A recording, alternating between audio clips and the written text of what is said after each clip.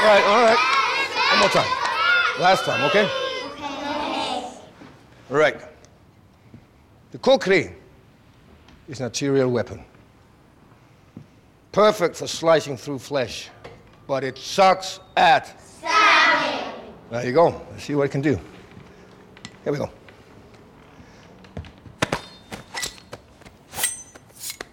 And here. Boom.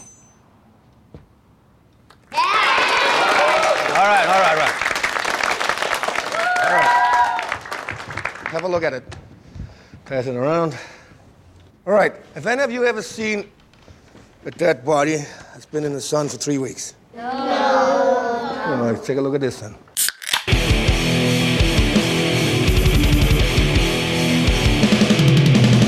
You're listening to the Buzzkill Podcast.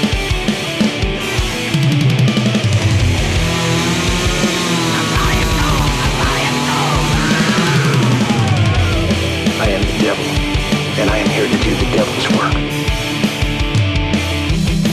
It is episode 125. Welcome to the Buzzkill Podcast, where today's episode is Over the Hill. Time to Kill. Yeah. The old folks. Did I say that right? You did. Okay. That was good. It was good. I forgot it right up until I was supposed to say it, and then That's because you're a smart person. I just kind of mouth shitted it out. just mouth I just shitted. mouth shat it out. I shat from my mouth. What's going on, guys? I'm Mike. I'm Jim. And I'm Paul. Oh, wait, did I throw you guys for a loop? Paul and Phil. It just didn't sound right. I'm Justin. I thought there was like a deeper joke there. No, I just innocent- I just wanted to make it sound not the same for a second. This is a really good way to tell like the different personalities here. James is over here talking about mouth shitting, and Justin's like, "Oh, I'm gonna make an I'm Paul joke." I'm gonna throw these fellas for a loop. A cat named Paul. That's a person's name. Paul. It's a silly name for a cat. No way, dude. Is that Adam West? Oh man. Awesome. Good times. So we survived the polar vortex. Oh no. We survived. We didn't die. It turns out Like every newspaper and news outlet would tell you that you'd die if you were outside for 5 minutes. I'm gonna recycle a joke from last week. Kind of by polar vortex, more like polar vortex. Am I right, boys? Right? It was nothing. We got what did we get? Like 8 inches of snow or something? Something like that. It was bullshit. Did it even snow? Barely. It was mostly just the cold temps. That's it. Mostly just the what? Cold temps. Yeah. That's pretty much it. Yeah, it did get cold as hell. They were saying, to be fair, to the credit of the polar vortex, they were I think it was in Chicago. They're like, don't go outside and breathe in too deep, because your lungs they will freeze into icicles. You will explode. You know what was something crazy? So we were like, what, -20 below zero-ish with the wind chill or something like that? I think the ambient temperature was actually, what, -10? Something like that. Something like that. So if you take that wind chill factor and -20 feeling, 2 days later after that, we jumped up to 60 degrees, 80 degrees difference. That's crazy. That's insanity. I woke up in Rochester, New York, Monday morning, and it was 57 degrees. It was insanity. That's a weird place to wake up. You went to bed and you woke up in Rochester, New York. I don't really remember the night before. It was crazy, man. It's crazy. It's crazy. Dude, where's my car? But I like I said last week, I was the idiot that went north during the polar vortex to vacation. Mike's like, it's -20. Where's a good place to go on vacay? Canada. Let's go to Canada. Mid-January. What an idiot. If you've never Actually, been end of January. If you've never been to Toronto, though, it is a hell of a city. We only saw a very small portion of it, but we were lucky enough to get a 50th floor condo through Airbnb. Yeah. And we had an entire view of the city because we were like right in the heart of downtown. It was fucking beautiful. Yeah, that view. Absolutely you sent us gorgeous. pictures of that view. Is amazing. You were right next to the needle. the hell's the needle thing. The CN Tower, I believe it was called. Is that what it is? I believe it's called the CN Tower. Space yeah. Needle? It's basically the Space Needle, yeah. Yeah. You could actually see the Space Needle in Seattle from your 50th floor Airbnb. Yes. Isn't that the thing in Seattle? Yeah, I believe Space so. Needle? I believe so. I don't know. I'm not good with my landmarks. Unless you're talking about the Madison Heights Golden Butthole. I don't know. Sterling Heights Golden Butthole. Oh, is it Sterling Heights? Have you guys seen that thing? Oh, I drove past it's so it today. stupid. Some guy made a video of flying through the Golden Butthole with his drone. I saw that. Basically, if you're listening in the city, they decided to take like, I don't know, what was it, like $300,000? Yeah, it was like, when all was said and done, between like hiring the company and construction and all that, and the lighting, it was like $363,000 or something. Well, we drove past it at night, and there's no lighting on it. The No, other night, no, so maybe not it wasn't yet. up yet. But No, I so don't think essentially they put this giant gold ring, something from like Sonic the Hedgehog. It looks like one of those when you go to the carnival and they have the ring of fire. Yeah. It looks like one of those. It's like 30 feet tall. Yeah. And it's just there. It's just for a no giant reason. gold ring, and people have dubbed it the Golden Butthole. It doesn't have anything to do with the city or nothing like that. There's no like relation. Well, wait, it's you well mean technically. it's modern art that has absolutely no purpose? Oh, Is that what you mean to tell me? that's weird. I've never heard of modern art that doesn't have any purpose. They were just like, take that $300,000 and fill a couple of these potholes over here. You know, that's what they were saying. Why are you shaking I your hate head at me? modern art. I hate Oh, it. dude, it's pointless. Yeah, that's what I'm saying. Yeah. Oh, I thought you were. No, I was agreeing with you. I was making fun of me. No, I was totally agreeing with you. No, Yeah, it's like no, you it's go exactly what it is. Though it's stupid. Yeah, you head down. I think it's down Woodward or something. Once you get down Woodward and you start seeing all these fucking statues that are literally just like a bunch of rebar and triangles cut out of steel, and they're welded together. And somebody got paid a bunch of money to do that. I'm sorry, dude. You're not an artist. You're just really good at welding shapes together. I went to an art museum one time, the DIA, and there was literally this modern art piece that was in a corner, and it was just like 60 red buckets with one blue bucket in the middle. And that was the fucking art. I'm like, are you fucking kidding me? Hey, but some people really like buckets, all right? And golden buttholes, apparently. I would have brought a bunch of ping pong balls and started playing the what was the name of the game on Bozo the Clown? Oh, God, I don't remember what it's called. Was it called the Grand Prize game?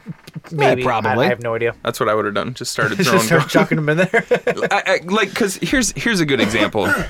Because I know that there's people who maybe even listening to this, and there are people who we know in real life who would completely disagree with us about modern art and say, "Oh no, it's like art is subjective and it's all about the experience of the viewer." Okay, whatever, man. Yeah. But like, there was a guy who took a pair of eyeglasses, and went and set them on the floor at a museum, and then put a little sign on the wall behind them, and then set up a camera in the corner of the room, a GoPro or something. And for the next 8 hours, people came by and stared at these glasses on the floor and discussed the meaning of the glasses on the floor. And it was all just, his way of saying, look at how much bullshit. That's more art, though, than most of the stuff. You know what I'm going to do? I'm going to become an artist. I have an idea. I'm going to get a can of spray deodorant, and I'm just going to put it on the floor. You know why? Because the world stinks. It's brilliant. It's inspired. There's my art installation. Actually, kind of a cool fine art thing real quick. Sarah's brother's girlfriend is an artist, and she has a couple pieces in Hawaii at a fancy restaurant over there. Real art, though, right? Sculpture, like metallic pieces she like built and welded together and all that stuff. So were they shapes that she welded Is together? it rebar and triangles? It might be, but I'm going to check it out when I'm there, so that's exciting. Oh, crap. Are we talking shit about modern art and you have somebody in your family who's a modern artist? You crap. son of a bitch. Sorry. I don't know. Modern art to me is like the visual equivalent of Bjork's music.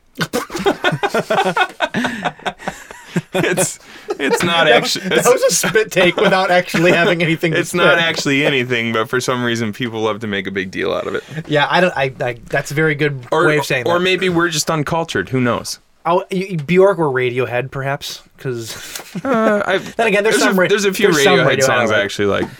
We're losing a lot of people here. are. We're just like, fuck these guys. I like Karma Police. That's a good song. Yeah. Karma Police.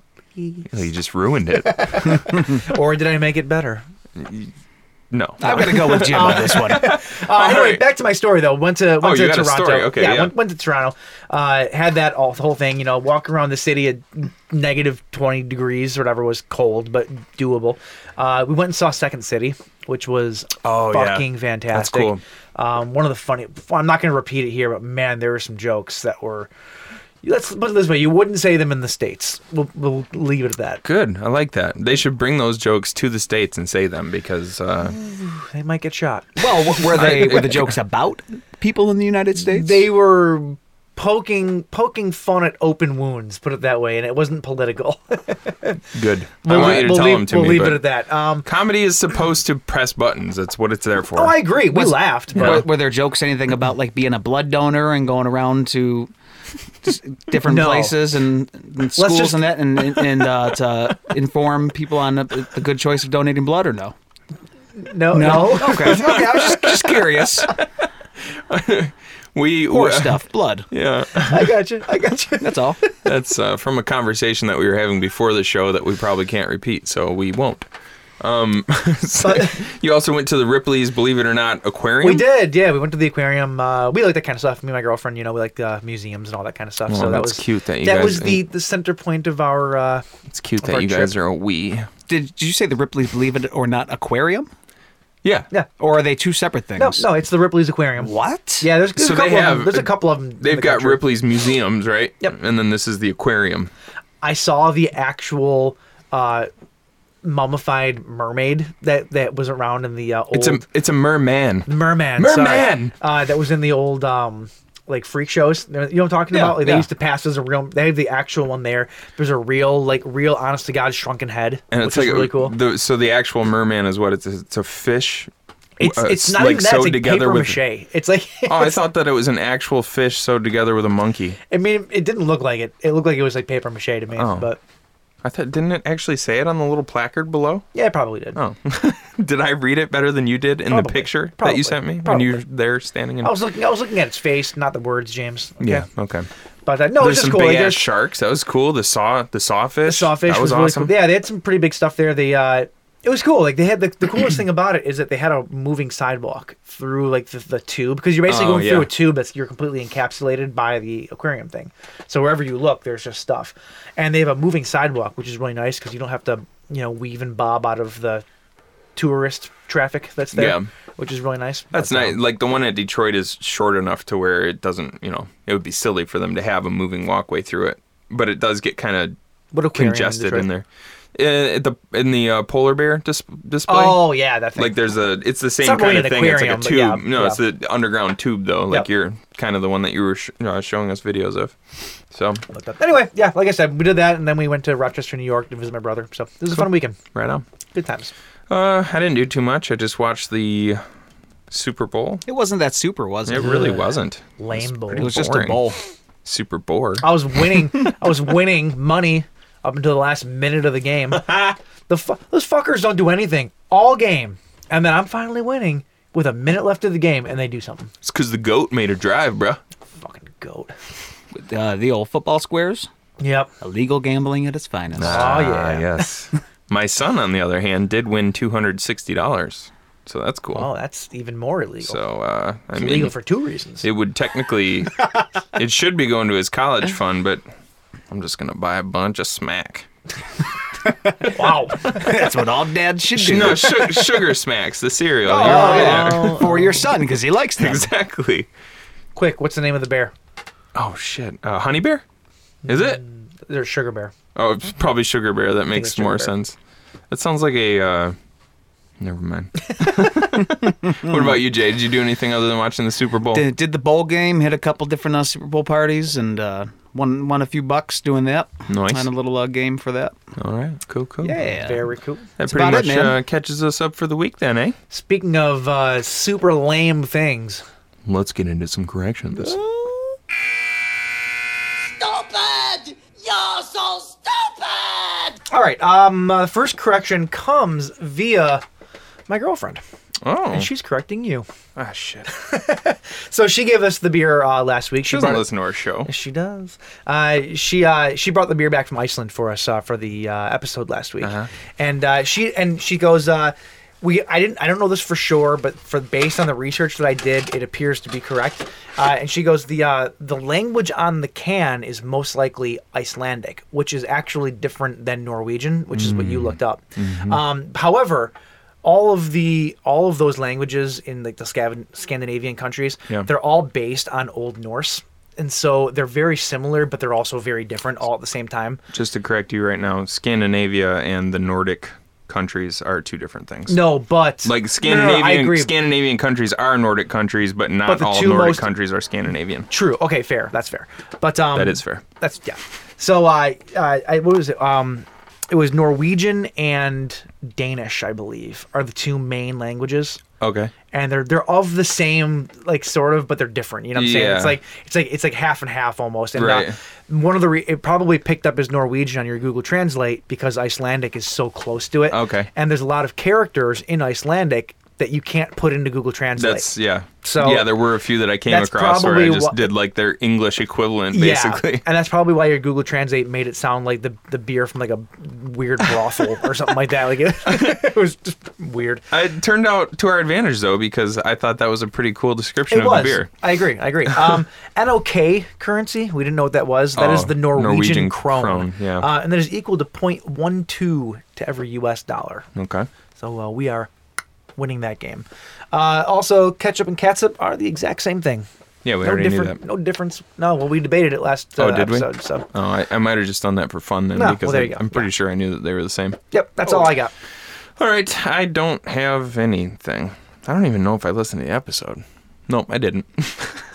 Just realizing that now. Well, all right. All right. Okay, so this week, Over the Hill, Time to Kill. Yes. We're shaking things up a little bit this week. We stepping outside of not really outside. We got like 1 foot in our comfort zone, 1 foot in a different comfort zone. Right.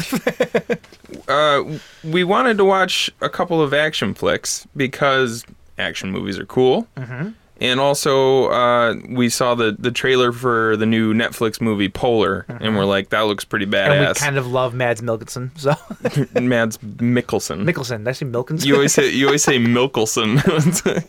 Mads Milk. The dairy guy. Mads Milk.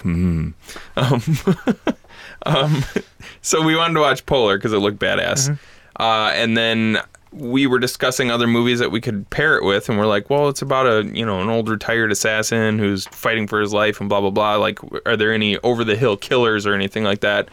Mike brought up Rambo, the Rambo movie from 2008. So the fourth one in the series. Right, which I had never seen in its entirety. I think I had only ever seen like the first 20 minutes of it. Before anything good happens. I wouldn't say anything good. There's a lot of really sad stuff that happens in the first 20 minutes or so. So that's what we're watching tonight. We're talking about Polar on Netflix and Rambo. I mean, let's be honest though. What things? I think the only thing that we're missing out of our normal genre flicks that we watch is like the scariness, I guess. Right. But like, there's tons of blood. There's lots of dismemberment. There's, there's brutality. I would still like Rambo for sure. I would still say is kind of genre because it's dealing with a completely different type of horror, which is like very reality-based horror, but it's still horrific. And then I would even say, like, even though Polar was like one super long music video, it's which still makes a lot of sense. Like because of the director and all. There was parts of it, like there's the part toward the end where like the lights go out, and that's kind of horror. Like he's like off in the shadows, swooping in to kill people. Like so, it's loose. We tied it loosely into our whole genre format, but also, hey, we don't have to always follow the rules because there are rules. It's our fucking show. It's our damn show. We'll do what we want. Yeah. So shut up about it. Everyone out there's like, no one's arguing with you, man. Settle down. I thought Polar was cool, man. So yeah, fair warning, just like always. Spoilers. Polar is brand new. Yep. It's on Netflix. We're going to be talking about all of the spoilers. So go and watch it. I would highly recommend it. It's a fun flick. So for the beer this week, I was originally saying we have a beer that was brewed. I don't know if it was national or not, but it was brewed by or in conjunction with one of Michigan's finest sons, a guy by the name of Richie. Richie Cunningham. Richie Cunningham. You're of course talking about Bob Ritchie. Bob, the Kid Rock Ritchie. Yeah. I don't know if he had anything to do with it other than he put his name on it, but like there's this beer called Badass Beer. I'm like, we can drink Badass Beer because fucking John Rambo and Duncan Vislov are fucking badasses. They're badasses. I could not find Badass. I don't know if they don't make it anymore or what, but I'm pretty sure you can get it at the bar at LCA. Okay. At our hockey stadium, but I haven't seen it out in the wild in a long time. Yep. So, but then I came across this, which I think is even better. This is a really good find. So this and the can art is just amazing. Very, very cool. I don't appreciate it because I don't like fine art. This is from the same company. This is from the same company that we, the same brewery that we drank a couple of weeks ago. Jet Black. Yep.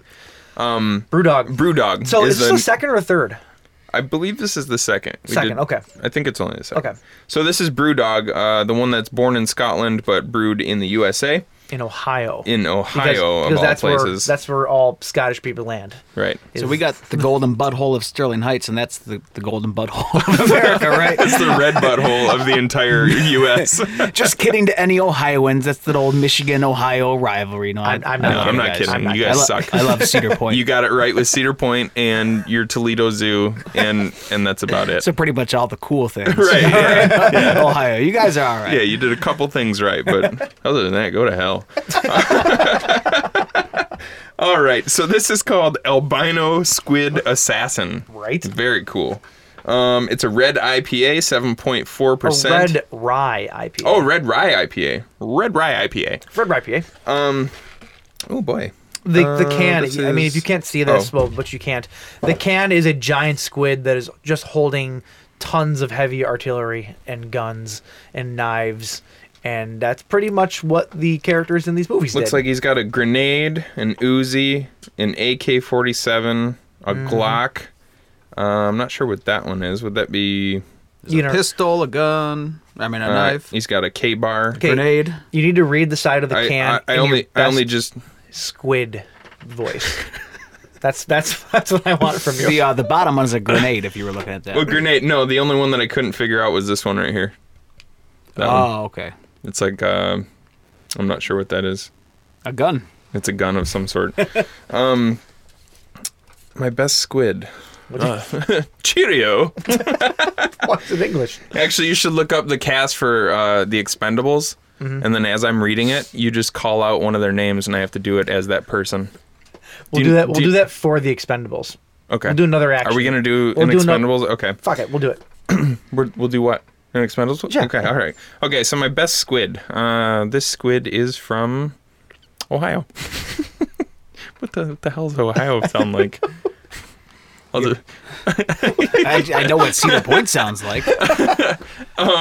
Just read the damn can. Yeah, this is another one of those stupid cans that are hard to read. An 8-armed monster from the deep, swimming with hop notes of citrus zest and pine, and a taste of resin that squares off against malt notes of toffee and caramel. Finally finishing with a depth charge of rye spice. Complexity only found in the deepest depths, ready to assassinate your taste buds. So some of the ways you accentuated some of those words reminded me of the time when you read our Bigfoot episode. Run with this and hops. I wish you would have read that in Bigfoot. I really wanted to hear it that way. I mean, I could go back and do it. You want to bring Bigfoot back for this one? Just the first sentence. Let me hear what you got. Well, didn't we have some? Okay. No, you were just deep. All right, here comes Bigfoot. An 8-armed monster from the deep, swimming with hop notes of citrus zest and pine and the taste of resin that squares off against main notes of toffee and caramel. Finally finishing with a depth charge of rye spice. Complexity only found in the deepest depths, ready to assassinate your taste buds. Damn, man, that was deep. Thank you, Bigfoot. Just our other cryptid friend came to visit again, you know. Yeah, he saw the giant squid on the can and decided to... But giant squid do exist now, so it's no longer a cryptid. It's no longer a cryptid, but it was for a long time. Yeah, I mean, like the giant squid, though, like the the colossal squid exists, right? colossal squid is actually smaller than a giant squid, isn't it? But giant squids, they've been found. Yeah. They do exist. Yeah, I'm talking about the one, The like Kraken size, I'm talking about the Kraken size one that like tears ships down into the depths, which I still believe probably exists. They really tear ship up. Yeah. Well, how do you think the Titanic sunk? Iceberg. Iceberg. Yeah, that's what they want you to believe, right? Yeah. All right, let's give this a drink, guys. Let's give it a try. Cheers. Since none of us have tasted it yet. None of us. Jackass. Oh man. Yep. That's got all kinds of flavors and it's Reds delicious. are my jam. IPAs are my jam. So a red IPA, it's There's a lot. it's like my jam. There's a lot going on in there, and I like it all. I would say that I like it. Do you like it? I like it. I like it a lot. I actually also brought something a little extra to go with this because we are talking about over the hill killers, Yes. right? So Jay, unfortunately, you're not going to be able to participate in this. But Are we playing two-person bridge? I did. I did bring us some Werther's Originals Oh, nice. to enjoy. Nice hard candy to suck on while we're. I'm sure Rambo's got a pocket full of those. Just Absolutely. pops them in every now and then. I saw these. I stopped at Walgreens like I do every week, and I saw these, and I was like, "Oh man, a Werther's Original!" And what better time to have a Werther's Original than when you're talking about a bunch of geezers? Yeah, but not sucking on something while talking into a microphone. Yep. Yep. It's probably not ideal. You do that on your other podcasts. Here I am. But it's true. The Butt Kill Podcast. Here I am, Mike. I'm putting one in my mouth. My grandpa used to have, when I was a kid, he used to have these. God, that's like the cupcake to me. Oh God, it's even worse. He had these in his car all the time, and they were awesome. Dude, I love Werther's. Same with my grandparents. They always had a dish of them in their living room, and they're just delightful. My parents have had Werther's Originals out pretty much since I was a baby. Like they're always there. Do they? Yeah. Well, they're just ahead. They're just ahead of the game then. Well, they are grandparents now, so. Oh, that's true. I don't know what's the rule that says you have to be a grandparent to have delicious Werther's Originals out? It's just a grandparenty kind of thing, I suppose. It's a classic candy made with real butter and fresh cream, and it tastes like caramel. So that's all good things, unless you're vegan, of course. Fair enough there, but I can't have it. Can you just describe to me the flavors? What kind of mouth aromas are you developing right now? Mouth aromas. Well, the mouth feel is very pleasant. It's creamy. It's very cupcakey. Oh God! Oh, gross. It has subtle hints of white and brown sugars, with just a pinch of salt. I don't know who this Werther's dude is, but I think he needs to get a shot of penicillin. just pumping out butterscotch. Oh God! Geez. All right, that's what we're drinking. That's what we're talking about, and that's what we're sucking on. So let's get into the bleed feed. Finally.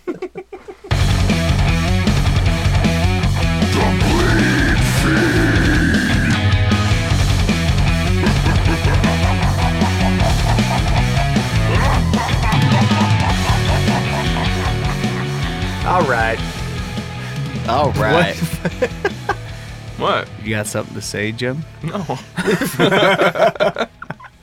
All right. So we got some news. Not a whole lot of news this week, actually. It's a pretty light news week. Some bangers, though, let me tell you. Ooh. But before we get to the bangers, let's get to the deaders. Oh, no.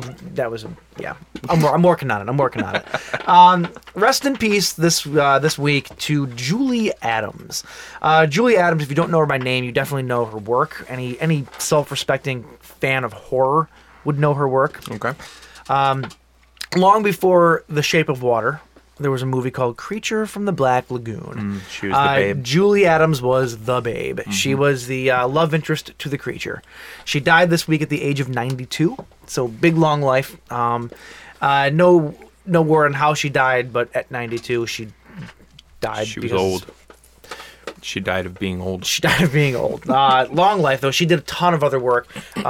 She was in a lot of stuff recently, too. She acted up until her into her older age, which is pretty awesome. Yeah, that's great. News of her passing came via a guy named Riku Browning, who actually played the creature in Creature from the Black Lagoon. Cool. At least the underwater portions of it, because there's different guys that played the underwater and then the on land, I guess. Yeah. Because he was like a professional stuntman and diver and whatnot. But he is also the only guy to ever play the creature more than once, and he actually played it 3 times in all 3 movies. Even when he was the stupid looking juiced up freak in the 3rd one. Even the stupid juiced up looking freak one, yes. We should Little actually Gilman. we should actually trivia for you. You brought that you have that merman beer. We could do Creature from the Black Lagoon. Yeah, it's not really a merman though. He is a merman. He's a man. I don't know if he's of the mer variety though. The jury's out. We'll see. Okay. So this is actually some good news here coming out of not the Disney, just Disney. So Disney last year bought Fox, huge deal, and people were very worried about what was going to happen to a lot of the adult franchises and properties that Fox had, whether or not Disney was going to scrap them, do whatever. This week, a Disney chair, Bob Iger, went on record during a conference or some thing where he speaks in public, and he said that they plan on keeping Deadpool an R-rated brand and plan to further include R-rated film brands in their future product portfolio. So they are not going to be getting rid of their stuff. They're not going to be changing things. Okay. And it sounds like they're still going to put things out under the Fox banner. So they're gonna keep the Fox banner basically for their adult line, which I think is very smart. Kind of what we thought that they would Which do. what we all hoped. Yeah, it's very, very smart to do. Who knows what's going to happen with Alien Predator? Chances are those franchises that we've already seen are probably dead. If we see more, guaranteed they're going to be reboots. Yeah. I that's just conjecture, but Sure. I don't see them continuing those old, storyline, more Prometheus sequels and whatnot. Yeah. I don't see it. Yeah. Let's see here. We talked a little while ago how we're getting a remake of Escape from New York. Yes. John Carpenter is on officially to executive produce it, which just means he's getting a paycheck.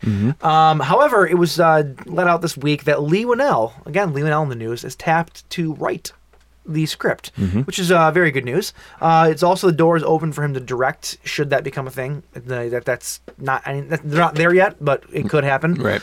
So that's pretty awesome. I don't know how I feel about a new Escape from New York, but we'll see. Yeah. Like I said, jury's out. It's Yeah. I don't know. I like Leigh Whannell, so Yeah, if they're gonna do it, like you said, I like Leigh Whannell, but it's not really necessary to make another one. I don't disagree. Let's see here. We'll get to this. This Cool. is Glad that we're all in on the joke with you. this is some sad news if you are a fan of World War Z. There's been a long gestating David Fincher directed sequel in the works at Paramount. This week, Paramount officially pulled the plug on the movie. It is not happening. One person who was extremely pissed about it, apparently, is Brad Pitt, Oh no. who... Hey, cool. Oh, way, hey. Way to turn your. Oh, hey. Way to turn your ringer Was off. that the governor? That was the governor. Yeah, she's telling me just to turn my heat down. That's it. Brad Pitt is pissed because he's been waiting 6 years and has stayed with it every step of the way, and now he's just pissed that they've put all this work into it. After 6 years, they're pulling the plug. So Oh, boo-hoo. yeah, well, let's see here. Did you see World War Z? I did. I liked it. Was it good? Yeah, Oh, I all right. actually enjoyed it. Because I know that you especially have been completely burnt out on zombies lately. So. Oh, I am. It's more of an action movie than it is a Yeah. horror movie. So it's a little bit different of a feel to it. Right. Okay. Speaking of horror movies, Tommy Wiseau is stepping back into the director's chair, Yes. and his latest is a giant killer shark movie. Oh, hi, Shark. Oh, man. I can't wait for it. It's also starring Greg Sestero again. Oh, God. They released a teaser trailer for. did they really? Well, I don't think that they've even started filming it. I think this is just like a production thing. Sure. Like they were trying to get funding probably Right. or secure things. The name of the movie. Just guess what the name of the movie for this giant shark movie is. If it's not Oh, hi, Shark, I don't care. It's not Ohio Shark. God, it's almost as fucking good. golden opportunity blown. I know. What? It's just called. Get ready for it. Big Shark. That is the name of it. Oh man, if you're not familiar with Tommy Wiseau's work, just look up a little gem called The Room. Oh, yes. And just buckle down, maybe grab someone you love. Definitely grab someone you love. And just watch it. Yeah. It'll change your life. It's amazing. And and they just made that movie with James Franco playing The Tommy Disaster Wiseau Artist. called The Disaster Artist. So yeah, probably more people than I think are. Oh yeah, no, he's actually way aware more of him at this mainstream point. now than he ever was. Yeah. But it's so funny, the teaser trailer. It's Tommy Wiseau, Greg Sestero, and some other dude walking down the street, and they're just talking, and all of a sudden the street just starts to fill with water, and Tommy Wiseau looks down and goes, "Oh, water," and then a giant shark comes in from the back, and that's it. It's so dumb. Oh, it's I amazing. love it. So that's I can't wait for it. I'm worried though, because is he too self-aware at this point, do you think, to I make really a don't movie think that's so. going to be funny? I don't. Have you seen interviews with him lately? Does he know that people are laughing at him? I don't. I just are don't we know. laughing at him though? Well, you know what I mean. I think at this point, I can't even tell Like, if I we're wouldn't- laughing at him or with him I anymore. wouldn't want him to try to intentionally make a movie that's bad, though, based on what The Room is. You know what I'm saying? Like, is he self-aware enough to know that that's why people like the movie, because it's so bad? I don't think so. I hope not. I don't think so. Like, I legitimately hope not. It's like for a long time I thought he was a character. Like I was like, this is just a dude who's playing a character even in real life, just committing to it. But I'm convinced that he's not at this point. So, and I don't think he's very self-aware either. Well, I can only hope not. Yeah. Anyway, so what's new on Blue? Oh, let's see here. Richard Franklin's Simian thriller Link will be returning to DVD and Blu-ray, courtesy of Kino Lorber, after spending some time out of print. Release date and extras will be announced at a later date. That's all I got on that one. All right. When a Stranger Calls Back, the highly regarded sequel to When a Stranger Calls, will be hitting shelves on Blu-ray May 28th, courtesy of Scream Factory. Scream Factory says, we can confirm that we have a new 2018 2K scan of the scan... this is kind of weird, this quote. 2K scan of the scan that will be presented in two aspect ratios, 1.33 and 1.78, and a new interview with Carol Kane. More extras are in progress and will be announced at a later date. And last up, only got 3 for you this week. As we previously announced, Andrew Fleming's 1996 coming-of-age witch flick, The Craft, it's getting a collector's edition, courtesy of Scream Factory, and that's coming out in March. They just did a full list detailing the extras for the release. They will include new interview with director Andrew Fleming, new interview with producer Douglas Wick, new interview with co-writer Peter Filardi, new interview with the special effects supervisor, as well as all the previous features and featurettes from the previous releases. And that's it. Nice. I do love The Craft. Great movie. It is good. Baby. Nice. That was good. Interrupted You myself. have to. It's gonna have to get longer and longer every week. Like eventually. No, I'm going to keep you on your toes. Don't you tell me how to do my job. We'll keep you on your toes. Okay. I'm sorry. So this is the best news of the week. CBS. Oh, CBS. They ordered a new pilot, or a new show to pilot, called Frankenstein. Okay.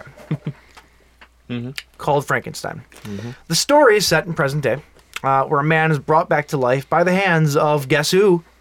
Dr. Dr. Frankenstein. Victor Frankenstein. It's Frankenstein. That's the show. That's it. It's the biggest news of the week. Oh, I forgot to add.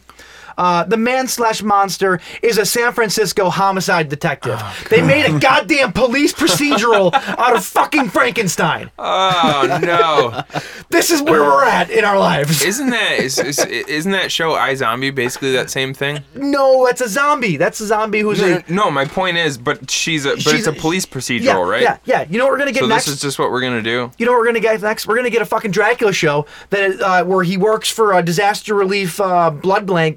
It's gonna be called Blood Red Cross. That's gonna be the name of it. Or we're gonna get the fucking Mummy starring in Grey's Anatomy. That's what we're gonna be fucking getting next. Okay. For fuck's sake. That's You didn't come up with one for Wolfman? no. Keep you on your toes. Yeah, this is the stupidest idea. Yeah, it's really, that really I've dumb. ever heard in my life. Like, and there's so many good shows that get passed on, and this is what they fucking ordered to pilot. I just don't get what the motivation is here, because he doesn't. It's not like he has special cognitive powers or like investigative acumen just because he's a freak beast that got brought back to life. I don't get it. Hold on. No, is it because it's going to be a brain from like an old detective or something? Oh yeah, the guy that died was a detective, for and now he's fuck's back to sake. life. Basically, Stupid. You know what his superpower is? He can tell when people are dead because he can smell his own. Shows up to a crime scene. Yep, he's dead. Yeah, that's a dead one. That's it. Got another dead one here. You know what though? At least they're using something from the horror genre and kind of keeping it alive on But take national. something Yeah, from the but horror it's genre cheapening and it, make though. a fucking horror show. Like, You know what I mean? But cops. But cabs. We don't like every single major network is bogged down with police procedurals. There's so many between the CSIs and the Law I and like Orders. some of them. and Don't get me wrong. Sure, it's not sure. like I don't watch them, but But there's already a ton of them. Come You on. don't need any more. yeah, like there's just so many. I mean, how many of these can you have? Yeah. You know, they talk about trying to fit like a square or a circular rod into a square hole. You know what I'm Right. saying? Like that's all it is. Plus, I want to see Godzilla the cop. Could imagine fighting crime? People would just give up. He would keep a safe city. I'm good. We're good here. Don't fire. Get it? I just fire breath. oh, it's just so stupid. I don't understand it. Yeah, And are we supposed to believe that people aren't going to be freaked out by some pieced together monster coming to the crime scenes to solve shit? Is when that- Frankenstein comes to the case, he really puts together the nuts and bolts. Oh god. Yeah, Jay. And my thoughts exactly. That's Please all tell I me got. that's it. Okay. That's it. What do you got, Jay? All right, well, let's wrap up this week's news story with another stupid fact of the day. The Wolfman works for a dog pound and he catches dogs stray on the streets. It's called Dog Man. That's my Wolfman show. That was bad. You tried though. I tried. Well, that was Sorry, Jay. well for your listeners. That was not your stupid fact. So we'll leave it at that. Here is your stupid fact. Did you know that the first product that Motorola started to let's try that again. So, did you know that the first product that Motorola started to develop was a record player for automobiles? At that time, the most known player on the market was the Victorola, so they called themselves Motorola. Oh. I did not know that. Where do you get these facts from? My brain. Just logic. I just used the logic. I heard the name Motorola and I just kind of pieced it all together. Just info that I've acquired from You across must the be a years. Frankenstein investigator. What's that? Just info I've acquired across the years. That's pretty interesting. Wait, so they wanted to put a record player in a car? They did. That, So they didn't have cassette players seems- in there yet. So how would you get it? How would you get it to not skip? I've actually seen them before. It's like hipster mobile, like totally, but I've seen it before. How would the needle not skip, especially here in Michigan? Oh, where no, they our would. potholes are like 4 they feet would. It's a deep. novelty thing. duh. Have you ever heard of anti-skip for 3 seconds? You ever have it on your Walkman CD player? Come on. They actually, now. the record player actually sits in like a gel, like a silicone gel, so it's shock absorbers. Are you being serious? Yes. Are you? I don't know. I can't tell. I couldn't tell you. So All right, well, that's cool though. So boom, that was your news. cool. Thanks. Wait, I did it again. I said last week, I said, boom, that was your news. Oh, and it's God. always, for 2.5 years, been, boom, that was the news. And I just said it that way again. I think last week we added it out, though, because I felt so torn and, like, beside myself. I was like, what happened? So let's try this one more time. Boom, that was the news. That's so much better. That was a very powerful yeah. boom. too. Everything feels right in the world. Yep. All All right. right, we're gonna take a quick break and try to just reel this back in a little bit. And when we get back, we're gonna just shoot up the place. Bang. Throughout this, they'll see faces ripped apart with hooks, a man slashing himself into a bloody pulp, and graphic, macabre, torturous images that defy description.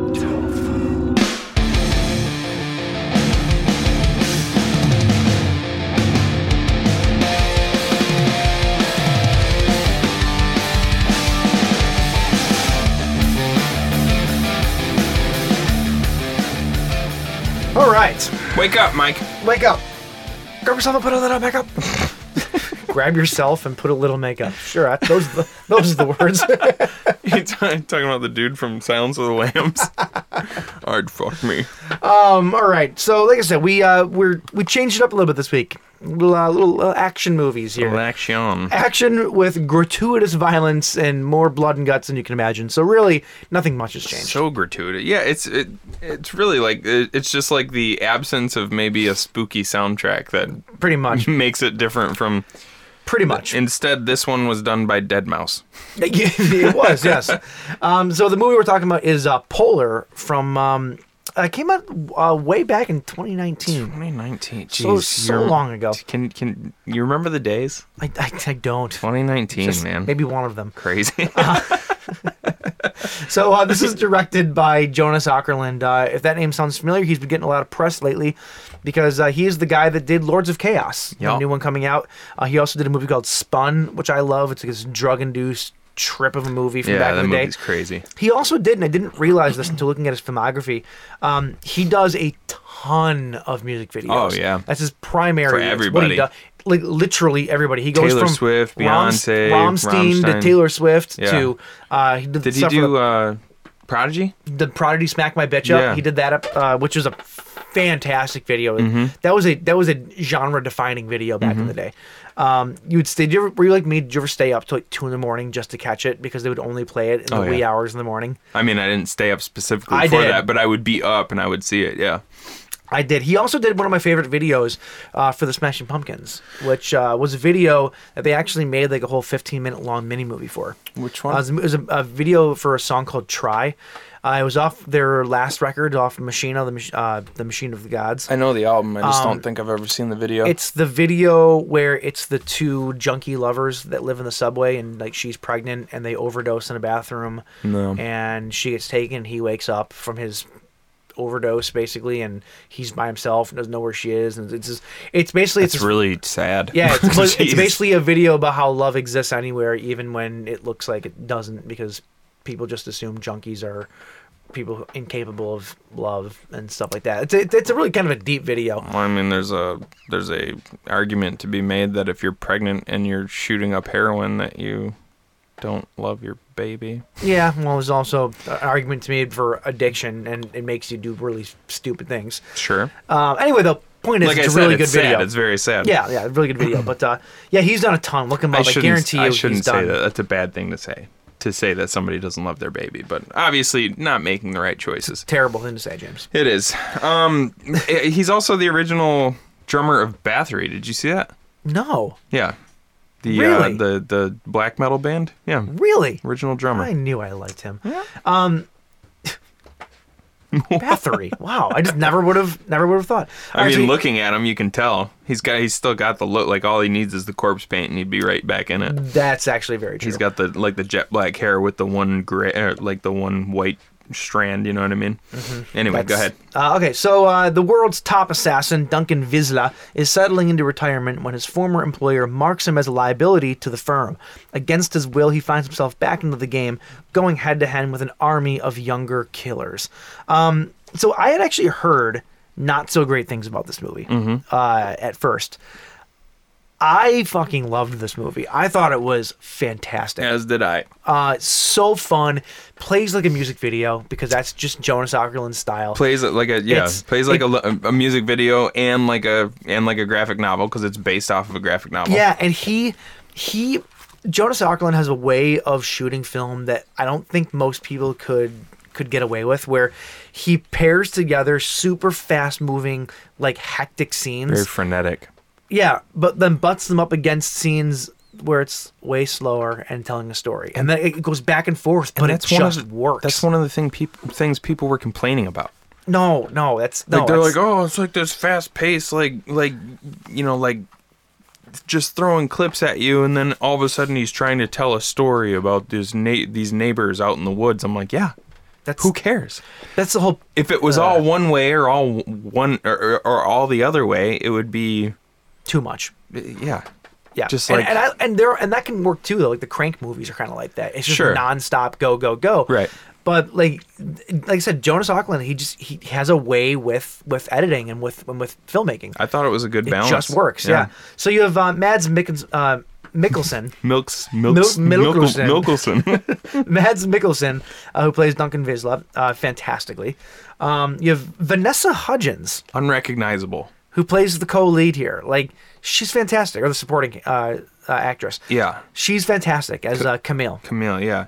I actually I was about probably an hour into the film before I actually realized who she was. Yeah. There was like one specific scene where it was like a tight close up of her face, and I was looking at her. I was like, "Oh my god, that's Vanessa Hudgens!" Like, she's totally unrecognizable. Yeah, And she's she did a really great shedding. job. She's really shedding that like High School Musical Disney type skin, Right. especially doing films like this. Yeah. The only other guy that I'm going to mention right off the bat is a guy named Matt Lucas, who plays Blute, who plays the most easily hateable bad guy I think that I've seen in recent times. It's just this butter soft bitch, but he's like, what a way to put it. but he's very powerful because he's got a bunch of daddy's money. Yeah. So, Oh my god. He's the kind of guy that you just want to like repeatedly just fire a machine gun into his chest. Like I just want to shoot him. Fuck that guy. Yeah. Which actually makes me a little bit, I'm going to jump way ahead in the film here, but it makes me a little bit bummed out that you don't actually see his death on screen. Yeah. You see the aftermath, but you don't Yep. see his death. And it's like, you saw everybody else's death. Why couldn't you see his, you know? There's also a whole ragtag team of younger assassins, which we'll talk about, I'm sure, when we get to it. But I do want to point out a guy named Robert Millett, who plays Carl. He's the driver, the dude with the beard, Yeah. big gumpy dude. Ex-pro wrestler.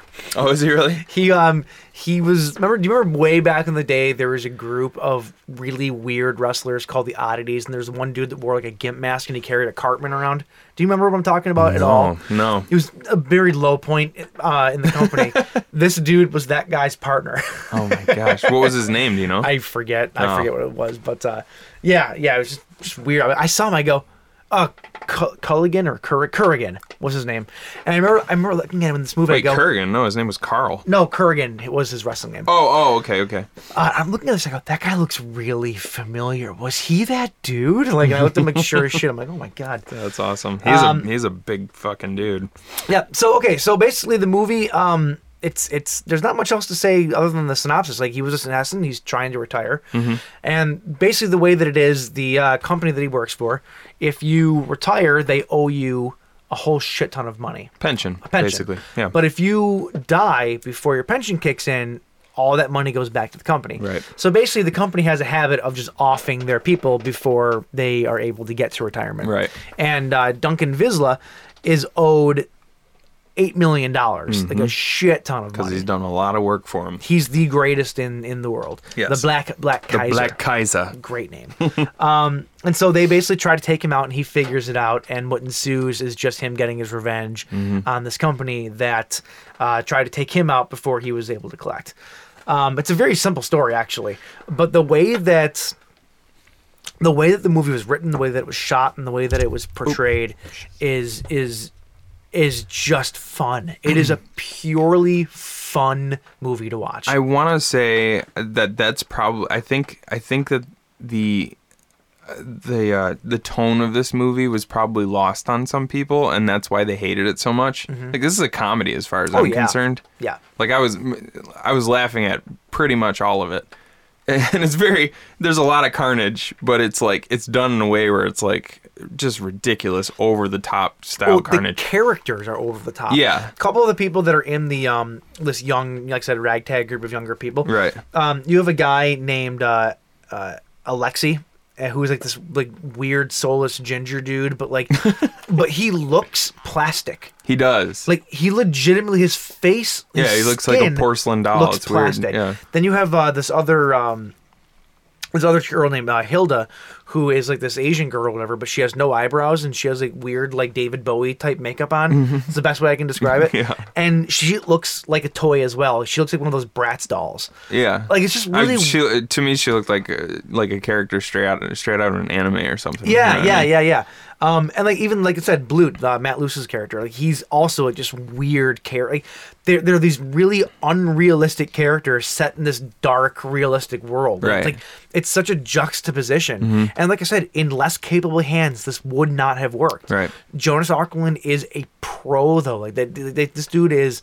He knows his shit. He knows how to shoot a movie. And this, like I said, this movie would not have worked without him. No. 100% would not have worked. No, definitely not. And like you were saying, like just to get into a couple, it's definitely like a ragtag crew. That's the best way to describe. Like none of them really have anything in common. They're just there's the big wrestler dude. There's the chick that looks like she's from the anime. There's this weird silent redheaded guy. There's the Cindy, who her only purpose that she serves is basically to seduce people. Yep. And then what's your superpower? Blowjobs. That's pretty much it. That's essentially what it is. And hey, mister, it's blow time. Like that's what she says before she starts going down on somebody and then they get killed. That's so she's like basically her sucking off dead dudes. That's what she does. Yeah. For at least a split second. I totally I know that's what her purpose was in their group, but when she got with Duncan, yeah, like he's so stoic and like he just doesn't seem like the type of guy where just random sex is that big of a like something he'd be interested in. So she's like, I said I'd never fuck a guy who was older than my dad. And I was like, I just thought he was gonna like tell her to go to sleep, and like he was just gonna lay down and be stoic about it. He takes her to Pound Town for sure. He really does. He does not to dissect the a couple sex scene, of porn star but moves. he does the move where he puts his leg up on the table, and he's like. I mean, like a certain amount of leg elevation during coitus is like one thing, but this he was like above waist level. Like yeah, like his knee was up by his shoulder. I was like, all right, still pretty flexible for an old retiree. It was pretty fantastic. Oh my gosh! There was who else was there? There's one Facundo, who was the sniper. Oh yeah, yeah, he was awesome. Yeah, he was really good. Junkie Jane, who was just like just some random junkie they hung out with. She's Junkie Jane. Well, she was aside from Blute, I hated her character the most because she what she does to Camille toward the end of the movie. Oh yeah, I was like, oh, that is fucked up, man. Yep. And we'll get into that. But. Yep. Yeah. So the movie starts with right off the bat with fucking Johnny Knoxville. I had no idea he was in this. I was like, what the fuck? It was a perfect role for him. Oh, yeah. It makes me realize that Johnny Knoxville actually could probably play a pretty good gangster. Like, he really could. Probably. Like, I feel as though he could pull it off, especially the older he gets. He kind of is settling into it. But Johnny Knoxville is another retired assassin, and they are sent to take him out because he is approaching that time. He's only in the movie for maybe 5 minutes in the beginning of it. Yeah. But he's pretty fantastic. Gets shot through the heart and dies, and that's pretty much the end of Johnny Knoxville. While he has a boner. Wow, that deflates as they leave. The thing though, like it's Johnny Knoxville, and granted he is getting up in the years, but they try to pass him off as a retiree whose retirement came before Mads Mikkelsen's, and I'm like, you look at these two guys and you're trying to sell me on the fact that Johnny Knoxville is older than Mads Mikkelsen? I don't know about that. No, yeah. Yeah, go ahead. Duncan's personality throughout the entire movie is something that I like too, because he's the kind of guy that will say no to something but then immediately do it. Yeah. Like it's like every time he says he doesn't want to do something, you can almost guarantee that's what he's going to be doing. Right. At one point in time, what's her name? Camille, Vanessa Hudgens' character. She's like, you should talk to kids. You should teach them, because she's like getting to know him. Camille, by the way, is a girl that lives in a cabin across the lake from him. Right. And they live in this tiny secluded town. They're in Montana. Yeah. And they don't know each other, and they're just they see each other a lot, and they're kind of having lunch every now and then. And she's learning. They're both equally mysterious. Yes, because he takes a liking to her, though. He's just this old, dark, like he's obviously not from those parts, because everybody else is walking around in basically what you would see people wearing in a mountain town, and he's always got like black turtleneck, black overcoat, black pants, black shoes, just looking like a total. He looks like he's black coat, black shoes, black turtleneck. No, that doesn't work. That doesn't work. he looks like he could be. You could just drop him into the middle of Boondock Saints and pretty he would much fit right in. And then she's this kind very of similar type of movie in tone, actually. Yeah, very similar. I definitely picked up on some hints of Boondock Saints throughout this. Boondockery. And then she's equally as mysterious because she's like, why is this young girl just kind of living in this weird cabin out in the middle of Montana and by he takes herself? a liking to her and starts doing things for her and realizes that she's a bit of a tortured soul herself. In more of a paternal way, though. Yes. He doesn't really take a liking to her in like a romantic way. Yeah. He seems like he wants to take care of her. And so, yeah, they kind of form this weird bond.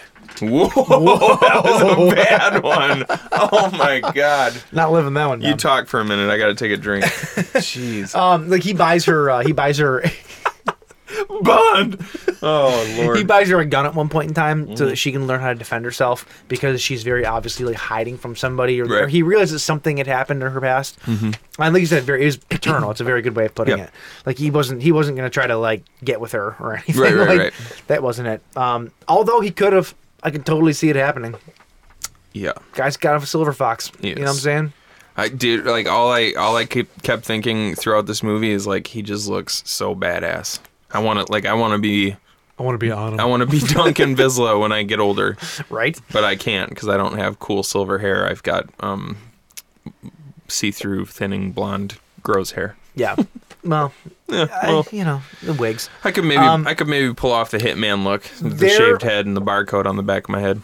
Once Duncan realizes that he has people after him and that he's contacted to do one final job or whatever, and he thinks that it's a little bit suspicious. So he actually does this really smart thing, but he does the job before he actually accepts it, and then basically doesn't give them the chance to get the jump on him, and that's how he figures out that it's a hit on him. Right. And like even that scene was again very cartoony and everything else, but some of the way that he goes about his business is some of the most just squeamishly horrible things. Like he takes a nail gun and injects 2 nails into a guy's scrot and then Jesus Christ him to the wall. Well, I think he does through the hands first. Yes. And then goes down and punches 2 into each testicle. It's like, Lord. I was in pain watching that. I was just like, no. What did those balls ever do to you? They were trying to kill him. Oh yeah, that's true. Yeah. But yeah, like this movie's very, very inventive. There's one scene at the very end that I'm sure you just probably fell in love with as well. Like my eyes were just like, oh my God. By one scene, do you mean like 25 minutes of the last 40 minutes of the movie? I'm talking about the hand lasers with the machine guns. Oh God, that was so cool. That's what I'm talking about. You see? Well, this is after. So he. Yeah, we're jumping around here. Yeah, right? we're jumping all. Like, you should just go watch this movie, and then you'll be able to keep up with us. Yeah. But he ends up, he ends up actually getting caught because they kidnap Camille. Yeah, at this point in the movie, the assassins are onto him. They kidnap Camille, and he goes to see Richard Dreyfuss. It's me, Richard Dreyfuss. What the fuck? It was so random. Why is Richard Dreyfuss in this movie? Richard Dreyfuss singing karaoke at a dive bar in Detroit. Which was not Detroit, by the way. No, didn't even look like Detroit. No, this was all filmed in Toronto. It's the thought that counts. Yeah. But like, oh my God, like when I had no, he was such a surprise when I saw him. I'm just like, what in the fuck is going on here? Like, I don't understand. Do you owe somebody money? Like, is that why he's in this movie? Like I always think of Richard Dreyfuss as like a big actor. Like he does not. But then again, though, maybe this just proves he loves acting and he loves these quirky, off the wall kind of movies. I'm pretty sure he was just in another Netflix original, if I'm not mistaken. Mr. Holland's Opus 2, Opus Harder. Was that it? That was the one. I'm pretty sure he's in another Netflix feature, so maybe he's just got a relationship with them now. So, I mean, it's possible. A good company to have a relationship with. So, so he shows up. He gets to this dive bar where this guy Porter. Yep. Richard Dreyfuss. He's another old assassin. Yeah, he's up singing King of the Road. He's just pissed as a fart and Pissed as a fart. Pissed as a fart, mate. All steamed up. And he comes over and they're talking about old times and like Duncan is, telling him they owe me this much money, but they kidnapped this girl, blah blah blah. And Porter gives him some advice. And then says, all right, man, like it was good to see you. He goes to shake his hand, and then as he shakes his hand, he presses a rag on top of his hand, and it's got some kind of drug on it that like seeps into his bloodstream. Yeah, seeps into his hand and like instantly takes him out. Then he wakes up chained up in the mansion, I think it was offsite somewhere. I think it was offsite. Yeah. He wakes up chained up, like basically hanging from his hands, and also his feet are chained up. And this is the point of the movie when you realize that this is just a feeble attempt at making a Metal Gear Solid movie. Because this is exactly how Solid Snake gets his eye patch and everything else. Is it really? He gets kidnapped, he gets tortured, hung by his arms, and his eye gets poked out. Seriously? Yep. And I said, wow. and I had said when I first saw some of the stills from this movie, I go, Mads Mikkelsen looks, or Mikkelsen as I said it, looks exactly like Solid Snake. Exactly like him. And he really does. And I was reading up on it. That's exactly how in the games, because I never actually played all the games. I played some of them, but not like the earlier ones.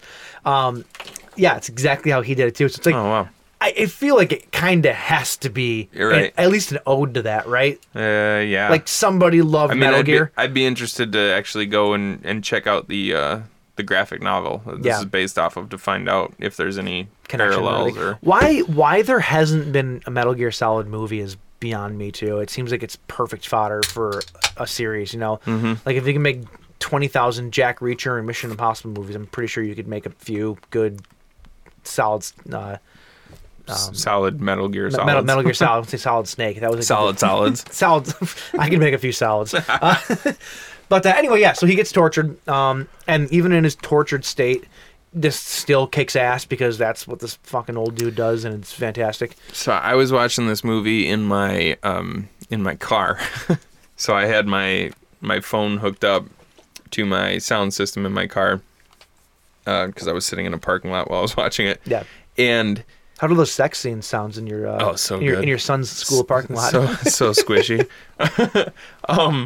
So the first thing that Blute decides to torture him with, they basically look like cuticle cutters, and he just starts like snipping away little tiny pieces of his skin. Yep. And the sound system in my car, every time those things would clip through his skin, oh god, it was the worst sounding thing ever.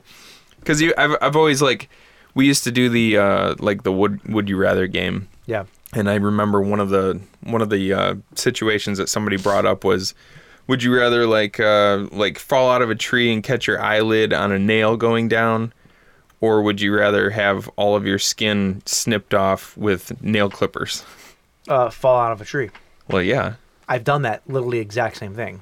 You caught your eye on a nail while you were falling? I caught my eye on a tree branch and it ripped my contact out of my eye.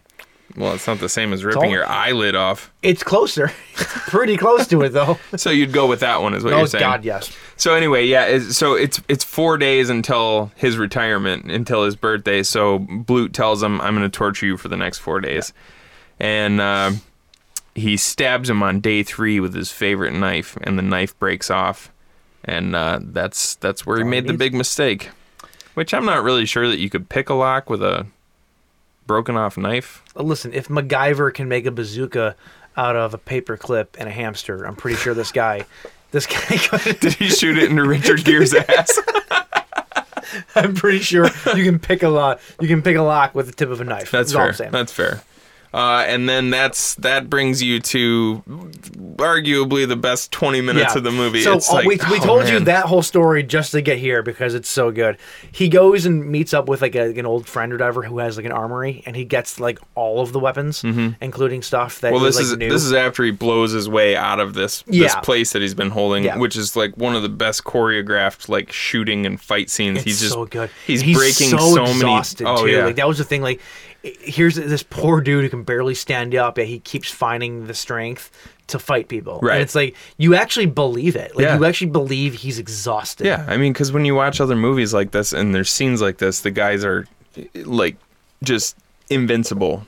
They've got unlimited amount of energy. They can take on all the bad guys, but Yep. he's obviously like just about to die, but he's soldiering on, and it's really awesome. Yeah. But anyway, that whole story though, to hear, he gets with his friend, he gets a bunch of new weapons, and then he allows himself to get caught by the second in command to Blut, and so it's like his whole army basically of like 100 dudes and this chick who is like the number 2. Who does number 2 work for?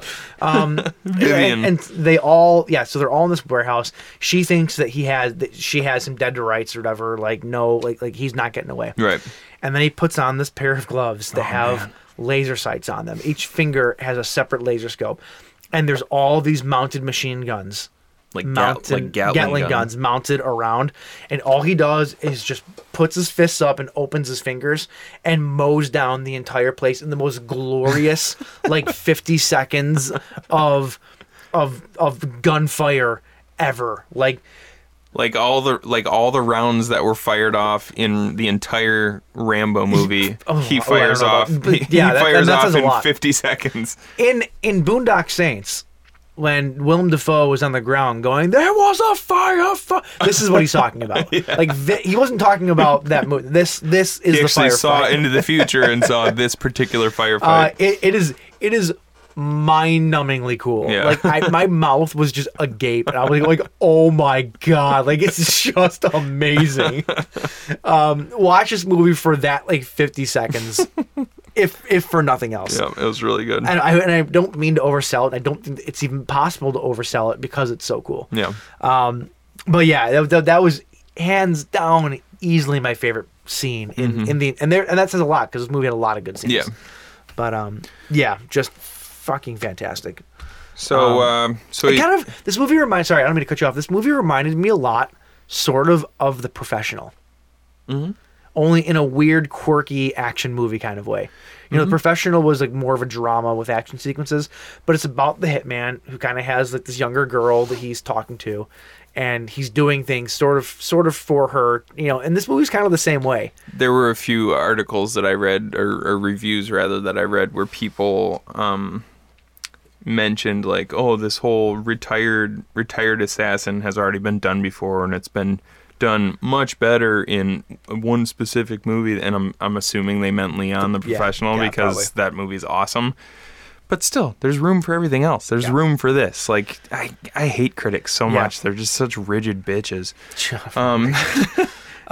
Anyway, so he takes care of whatever business he needs. You basically think that the movie's over at this point, and then there's a little twist. We're not of a twist. We might as well.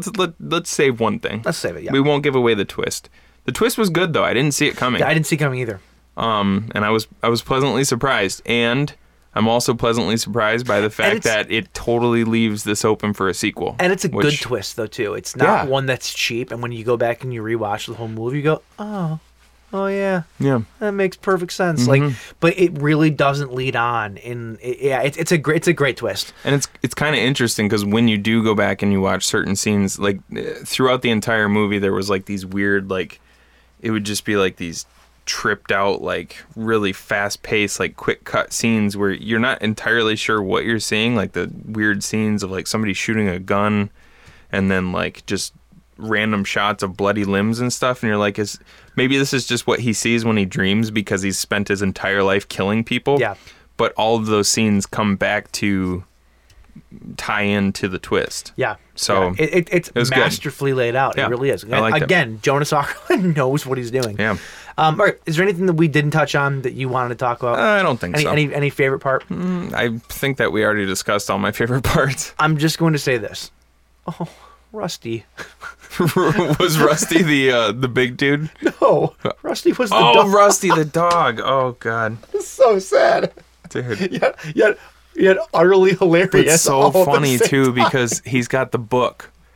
He's got the book that says how to take care of your new dog. And then the next scene, he's burning the book. And then he goes and he gets a fish. and he's sitting there in his chair reading a book that says how to take care of your new fish. Oh man! And then when he's talking to Camille, it's like the next day. Yeah. He's talking to Camille, and he's like, "I used to have a dog." I don't think I realized the door time. I don't think that I realized. I laughed a lot of this. I don't think that I realized how truly funny this movie actually is, though. Mm-hmm. I need to rewatch it. I would I like actually to rewatch really it want to too, rewatch yeah. it already. Mm-hmm. Don't let anybody tell you this movie was bad because it's fucking amazing. And it might not be your thing, you know. Like it might not be your thing, but for us, it totally was up our lane. So we both really dug it. We both fully recommend it. And just don't go into it expecting a serious assassin movie. It's a comedy. Yeah. That's just covered in a ton of carnage. Yeah, that's basically what it is. And if nothing else, I'm going to leave you with this cliffhanger. Just know that there is a scene in this movie. There's a whole sequence where Mads Mikkelsen is completely in the buff, completely kicking ass, and he ends up killing the girl he fucked killing the girl that he fucked by stabbing her in the head with a hatchet. Just know that. Not just stabbing her, he throws the hatchet under the bed. which is incredible. And then proceeds to go out into the polar vortex and kill a bunch of people out there naked in the buff. And then, like I said, this one more spoiler. It definitely sets it up for a sequel. It does. So Yeah, I'm looking forward to that. Yep. I hope they make it. Yep. Okay, God. That was a lot of stuff. I don't know how you move on from that. And there's so much we didn't talk about. Yeah, hopefully you turn this off and you went and you watched the movie first because we did give away a lot, but there's still more to see. So okay, and as if that movie couldn't be topped, we're going to top it with probably one of my favorite action movies of all time. Mm-hmm. And I say that and I'm not joking about it either. Like I've seen this movie. I think I told you when we watched it. It's probably my 20th time seeing it. Really? Which is a decent amount for a movie. Yeah. I love this movie. So this is Rambo from 2008. Yeah, so Rambo 4 technically. Rambo 4, and as far as action films go, although both of these are just like steeped in carnage, they really couldn't be more different. Oh yeah, no. This one's like very serious tone. Very serious, very rooted in reality. To the point where the whole beginning they show the conflict in Burma, and that's what this whole entire movie is about. It's shedding light on the genocide that is taking place in Burma and to the Burmese people. And the Karen Freedom Fighters. Yeah. And so it's very much steeped in reality, and the whole opening sequence of the movie is actually showing real footage of like dead bodies and dead babies and dead it's a really hard watch. It really is. Oh yeah. But it sets the tone for this I would say important, I guess, movie. This important piece of cinema in a sense that it sheds a light on something that not a lot of people actually know about. Right. And then the story's really good too. The story's good. We actually have a special guest here to tell you what the story's kind of about. Oh. It's our friend Andy Dwyer from the show Parks and Recreation. Oh, he's here? Yeah, he's here. Oh, cool. Here, take it away. You guys, know anything about a guy named John Rambo? Mm-hmm. Open on villagers being thrown out into a rice field, landmines blowing them up into pieces. Scrawny Christians, missionaries, come to him and they're like, "Are you John Rambo?" He's like, "Yeah." And they're like, "We need you to take us upriver." And he's like, "It's a war zone up there." And they're like, "Yeah, we know. We're gonna change things." And he's like, "You bringing any weapons?" They're like, "Of course not." "Then you're not changing anything. Go home." And then they come back in a rainstorm. This time, he says, "Nope. Go home." They go home again. Bottom line, they go upriver. Does not go well. I mean, that's pretty much it. That's the whole pretty movie. much the movie. You don't even have to watch it now. That's it. You really don't. Thank you, Chris Pratt. Yes, thank you very much. No, dude, this, like you said, the first 20 minutes or so, I mean, there's quite a few parts in this movie that are hard to watch just because they're so based in reality. Realistic. Like, this is the stuff that, and it's, not only does it look realistic, but this is the stuff that's actually happening in our world. It's terrible to think about. But did you already say, like, we were watching the special features, and like kind of the reason that Sly Stallone decided to go this direction with it is because it actually did bring a situation to light that not a lot of people know about. Yeah. And it's an important thing to know about, you know. Well, talk about having a lasting effect. So this movie was banned in Burma. It was outlawed. It was not released there. Myanmar, which used to be Burma. Which used to be Burma, yeah. So it was actually banned there because of the, I guess, essentially propaganda that it propaganda. The propaganda that sort of, at least what the government thinks is against them. Right. And the freedom fighters actually adapted a quote from this movie in their fight against the government now. The whole live for nothing, die for something. Wow, really? Live for nothing or die for something. That's like their battle cry now. Really?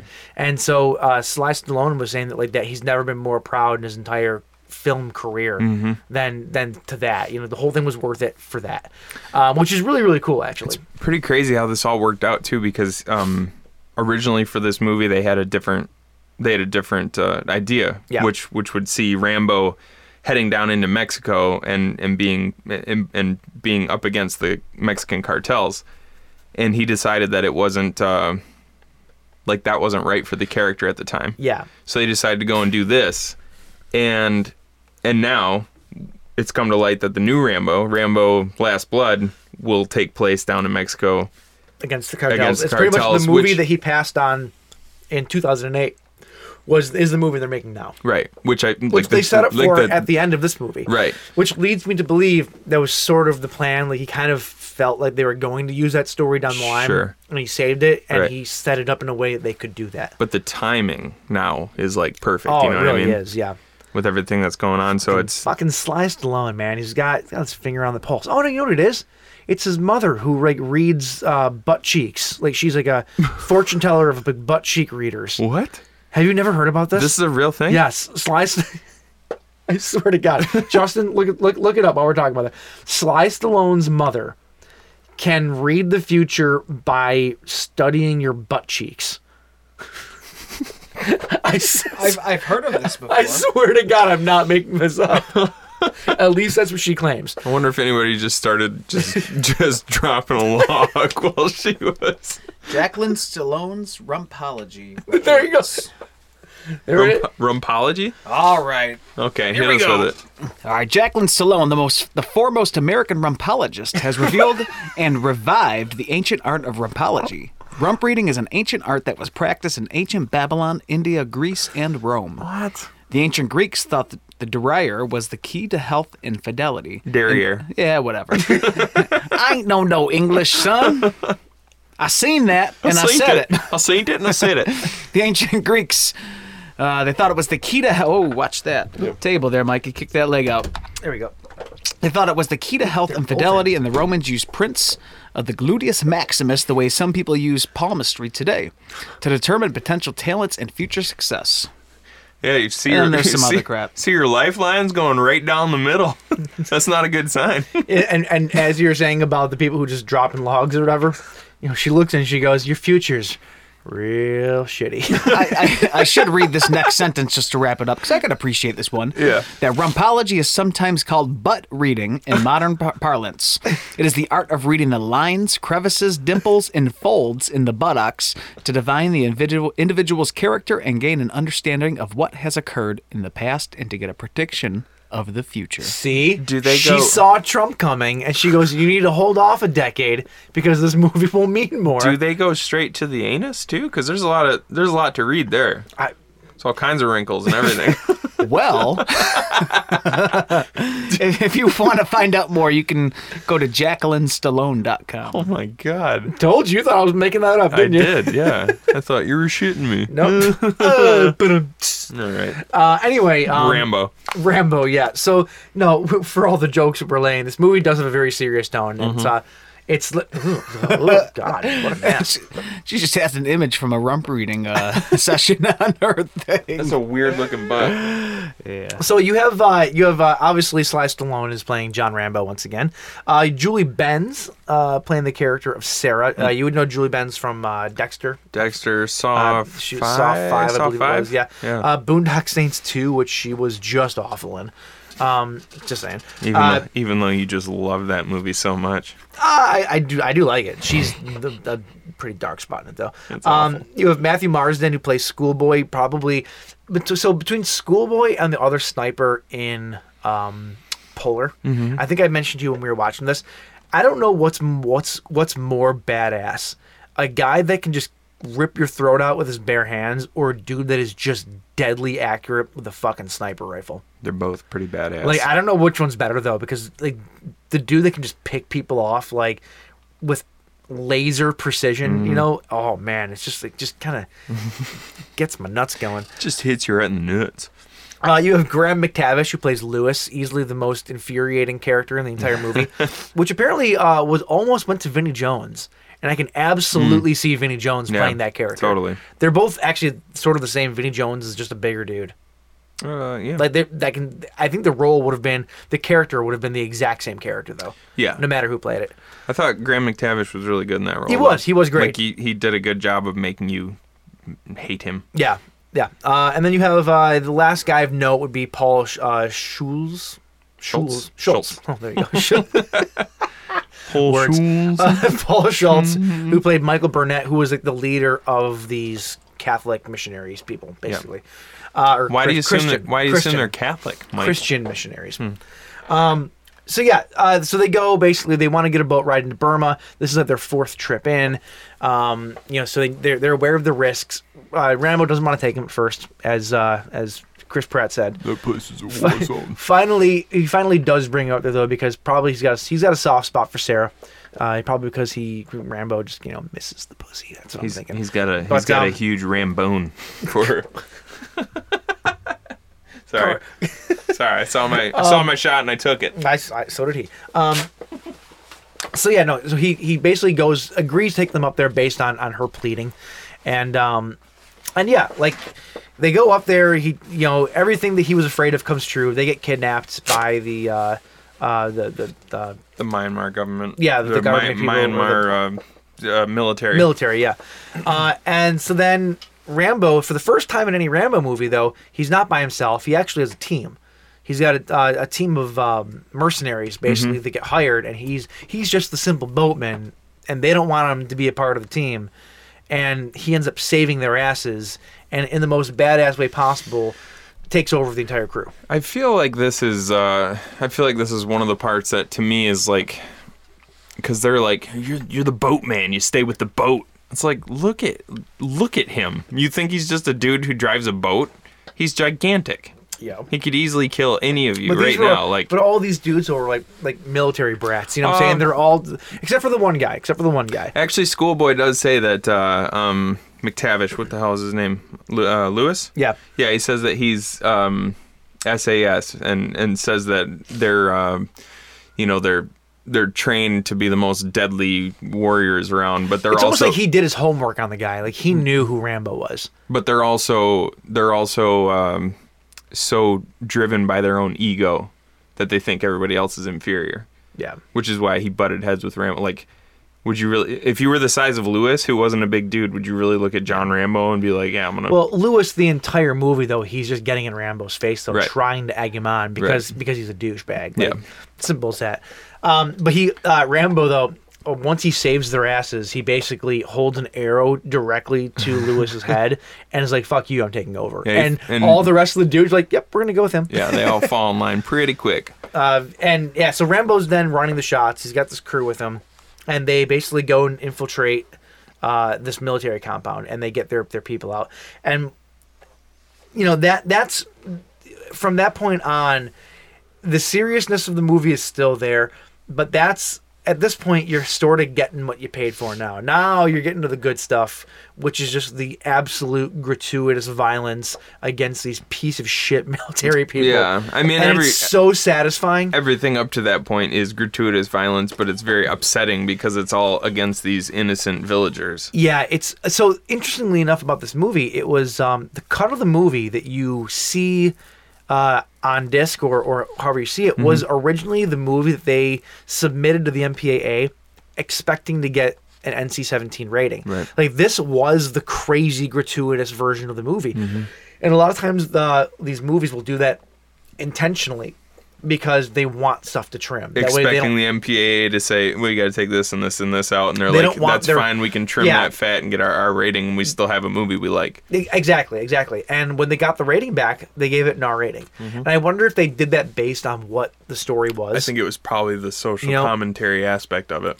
And so what you're getting is the unrated director's cut of the movie, essentially.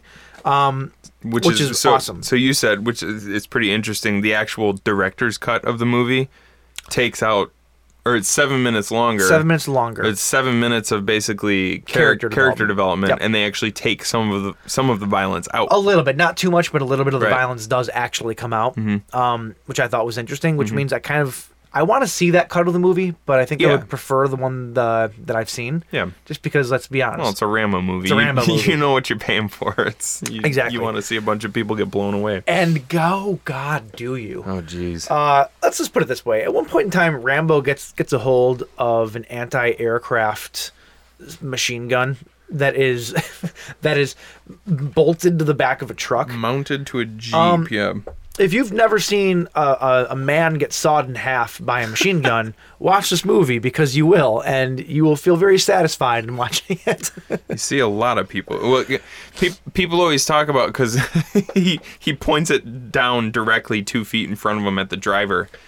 And I think that people are always referring to that guy when they say somebody getting sawed in half.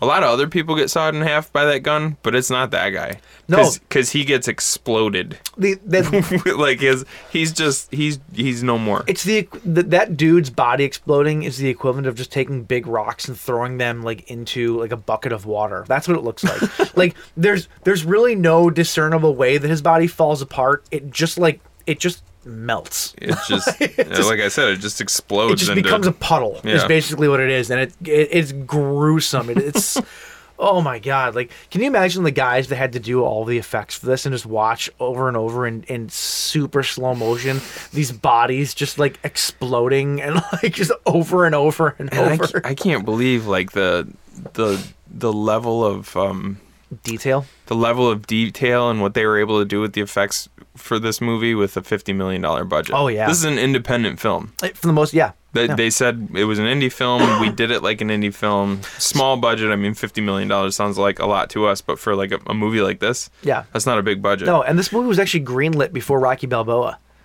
Or they're making it before Rocky Balboa. Rocky Balboa got greenlit though beforehand, so they Right. put this on the back burner and made it afterwards. Right. Which I thought was sort of interesting. But yeah, like there's so much stuff. Like the very first time that you see Rambo in action, he fires an arrow straight through a dude's skull. Like it's just like holy shit. Like you know, this movie goes from being social commentary to straight badass. Like on at the turn of a dime. Like it was kind of polarizing for me because like so much of it made me sad and almost like I shouldn't be entertained by this. You know what I mean? Yeah. Because like there's the one like 20-minute long scene where, or at least it felt like it was 20 minutes, where the Myanmar military shows up in the village that the missionaries are in. And just start blowing the place away, and like some of the ways that they kill people and like children and stuff like that. I'm just like, oh my God, this is so it's heavy. tough to like, watch.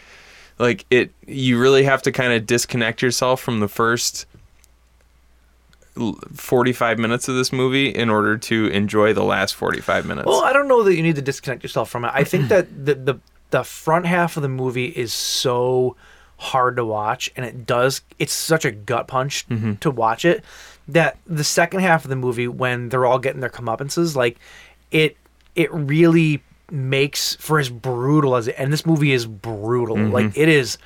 There are not many movies that even come close to the viciousness of this movie. No. Like it really, really is. I mean, the guy Rambo legitimately rips a dude's throat out of his body because he's going to like rape the girl. Right. What's her name? Sarah. Yeah. Like and even that wasn't the most gratuitous thing I've ever seen, but it's the intent behind it. Like that, like physically ripping an organ out of somebody's body with your bare hands is so much more vicious and brutal than just shooting a guy. You know what I'm saying? Right. And stuff like that. And then the gratuitous just exploding bodies because of these massive artillery that they're firing at them. Like, Or it even looks like really unrealistic. Like but dudes it's, getting sawed off at the knee with bullets. Like it looks unrealistic, but people, like actual like vets who have been in war and have used these types of weapons, they've commented on this. like how realistic And it is. it goes, if anything, they're saying it's the most realistic depiction of it, and if anything, in real life, it's worse. Really? Yeah. Ugh. So they take that Gosh. and keep that in mind when you're watching this, and it's like it's just an absolute exercise in the most enjoyable brutality you can possibly imagine. And I say that because the people that are dying are such bad dudes. You don't. It's interesting how you might see this in any other movie, and without that backstory of the genocide and everything else, you would think that this is just appalling and you might not want to watch it and this and that. But because it's happening to those people, and because it's happening to the people that caused all of this pain and anguish that you've seen for the first half of this movie, it almost makes it acceptable. But at the same in a weird way. But at the same time, you get a little look into how they're recruiting their soldiers. Yeah. And if you think about it, so they go into one of the villages and they kidnap all of the young boys, and they say, these are our soldiers now. If you try and get them back, we will kill you. If you try and tell the Karen rebels, we're going to feed you your own intestines. Sure. So it stands to reason that a lot of the soldiers that are being murdered or killed at the murdered, I guess, whatever you want to say. Sure. At the end by the slaughtered by the mercenaries are just young men who have been kidnapped and brainwashed into most fighting of the men, for the though, Myanmar military. Sure. Most of the men, and not even most, I think all of the men, you don't ever see young boy soldiers, at least. Well, I just this mean particular camp. Well, yeah. Well, I mean, they're all obviously very young men. They're probably in their 20s or whatever. But my point is, probably a lot of them were young boys who were kidnapped from these villages and turned into soldiers. Sure, but so in that way, like, even though you're like, oh yeah, these dudes are really getting what they deserve, it's like, yeah, no, but they're at that probably point, though, victims of circumstance. Sure, they are victims of circumstance, but at that point, though, they're turned into these horrible people. Oh, they're sure. never not going to be those people. No, it's just They've like done anything else. atrocious things. Right. Before the killing starts, they basically have they're all in like the mess hall, and they're watching like these 5 women dance on stage, and it turns into a riot where they're all just getting like raped and God. pillaged, like, and it's awful. So it's like, even if those guys were just kids when they were recruited, they're monsters now. Yeah. So I don't feel bad for them whatsoever. Yeah, no, I'm like, that's why I said it was polarizing for me, because it's like, not only the stuff with the juxtaposition of the watching all the innocents get killed at the beginning and then watching all the dudes die at the end, but also because we think about the fact that some of those dudes might have been innocents at one point in time, Sure. but now they are monsters. It's just like it's just like the indoctrination of like ISIS members. Sure. They all start off as just boys, and if it and then they turn into monsters. At the particular camp that the battle takes place in this movie, there were none young boys that were getting trained there, so Right. at least it wasn't like young boys that hadn't drank the Kool-Aid yet. Right. So there was none of that. It's funny, we're talking about how these are both action movies and like they're not really horror movies. This movie, though, I think absolutely of the two is way more of a horror movie. It's a horror movie in the way that like Schindler's List is a horror movie. Right. It's real horror. Real horror. It's Right. not the type of horror that we're used to watching with the we call it fun, but like, it's not just like the stupid spooky get your rocks off at a couple scares kind of movie. Like, this is the real life shit that actually happens, and that's even scarier and way more terrifying. Well, that's why what we do as a horror podcast, like we watch people every week get gutted and beheaded and get their eyeballs stabbed out and their dicks chopped off, and we talk about it like it's good fun, but because when we're watching it, it's always these ridiculous situations that don't happen in real life. So when you get to a movie like this, where it's like really based on stuff that happens in real life, it kind of shows, like, because I've talked to people about horror movies before, like people who just don't get it. Yeah. and they're just like, I don't know how you can watch that stuff, and like they almost think I'm a psycho because I like watching people get murdered on film. I mean, you put it that way, it does kind of make you sound like a psycho. It does if you just take it for what it is. But when we watch it because, oh my God, can you believe the amazing practical effects in Hatchet? Like a chick gets her face sanded off with a power sander, and yeah, it's brutal and it's disgusting, but at the same time, we know what went into making that, and that's why we love it so much. I just had this conversation with Kristen, my girlfriend, over the weekend. Actually, she thinks that I'm crazy. She's not a horror movie fan. Yeah. She is not a scary movie fan. Like that is the most yin to my yang when it comes to like our personalities, which is a good thing. But like she always like thinks that I'm rotting my brain watching horror movies and stuff. I get a good laugh out of it. But like I always tell her that, you know, there are some people that watch horror movies and these gratuitously violent movies, and sure, I'm not going to say there's not people that are affected by it. It happens. You know, I, on the other hand, though, I've been watching these since such a young age and I've always been fascinated by filmmaking. I watch these movies very differently than I think a lot of other people do, right. and you too. Just like what I was saying, yeah. Yeah, like when I watch a horror movie, I'm not watching it for... That's why I don't really get scared about things, because I'm dissecting a movie as I'm watching it all the time. Right. You know, even in Rambo, you know, there's all these bodies that are exploding or whatever, and a lot of the times... when I would see, even though it's so super quick, I'm picking out blood stains and blood shots that were CG versus real. Right. And I'm picking apart the effects of it while watching it. And it removes you from truly being affected by what you're watching. Right. Which, I mean, take that for better or for worse. Maybe I'm a little bit desensitized to it. I mean, I'll listen, maybe. But like, I don't think that's necessarily a bad thing. I just view the content very differently than other people do. Right. You know, and there's a different appreciation for it, you know, like I don't like watching people get mowed down and destroyed from some weird sociopathic viewpoint. Right. You know what I'm saying? Like if this was real life, I would be turning my head, and I'm not into that. You know what I'm saying? Like I can watch the... Oh, sorry to interrupt. No. I can watch the most realistic depiction of murder on film, but if I were to see... And unfortunately, we've seen stuff like this because we are sadistic and we decided to actually look at it, and it's forever changed me. But I can watch the most realistic depiction of murder on film and not be affected by it. Like, I'll be like, oh, God, that was brutal, you know? But I'm not affected by it in the way that I would be. And then you watch Three Guys, One Hammer. Exactly, that's what I'm saying. Like, when you see... Or even something... Here's a good way even to judge something it. more innocuous than that. Like you watch it, like sometimes you'll see you go down the rabbit hole on YouTube or something, and you end up at a security camera footage of somebody getting hit by a car, and it sinks my heart and it sinks my stomach, and it's not even detailed. Like you don't even see anything, but it's real.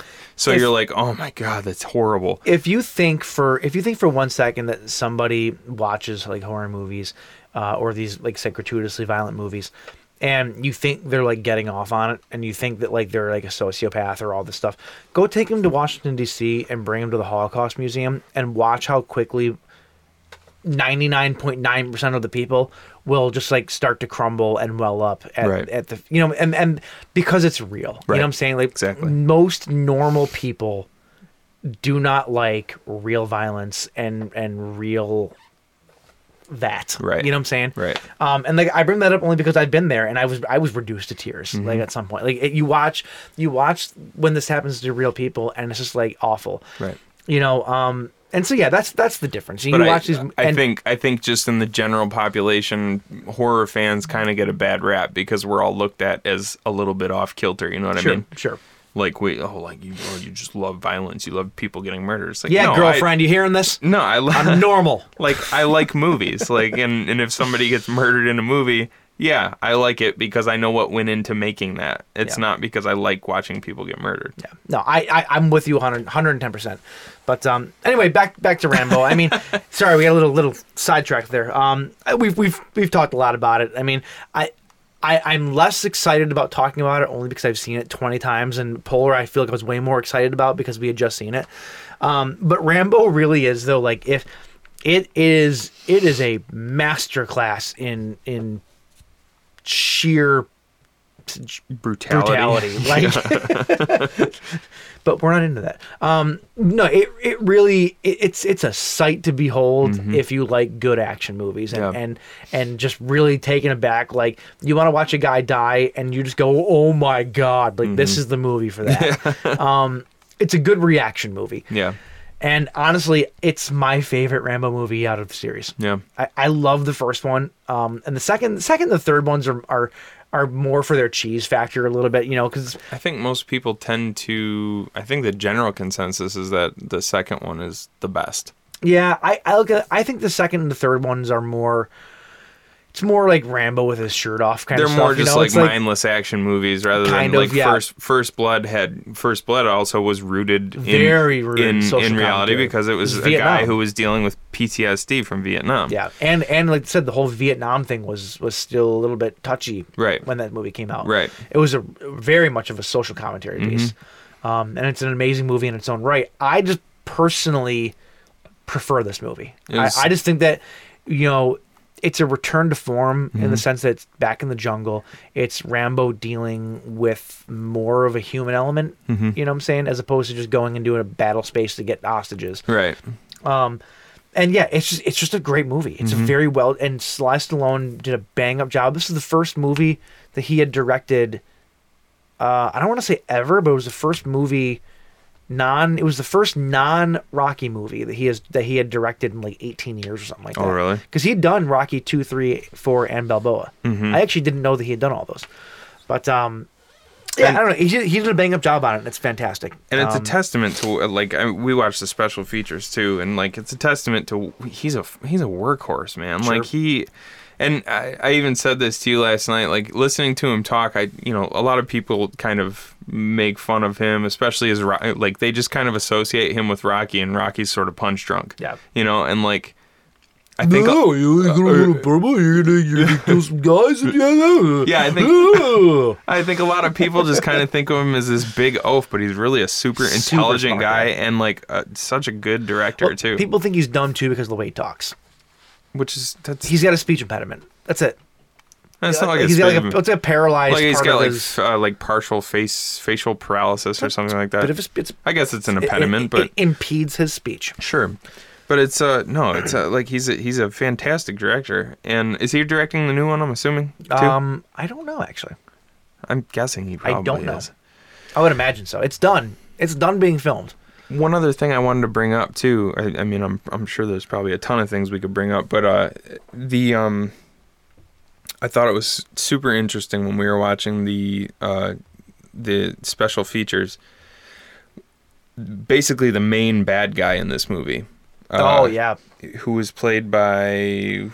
His guy name was Mong Mong Kin. Yeah, Mong Mong Kin. He played Tint. Yeah, he's the Burmese dictator. Burmese dictator. Like he was. Wait, is that?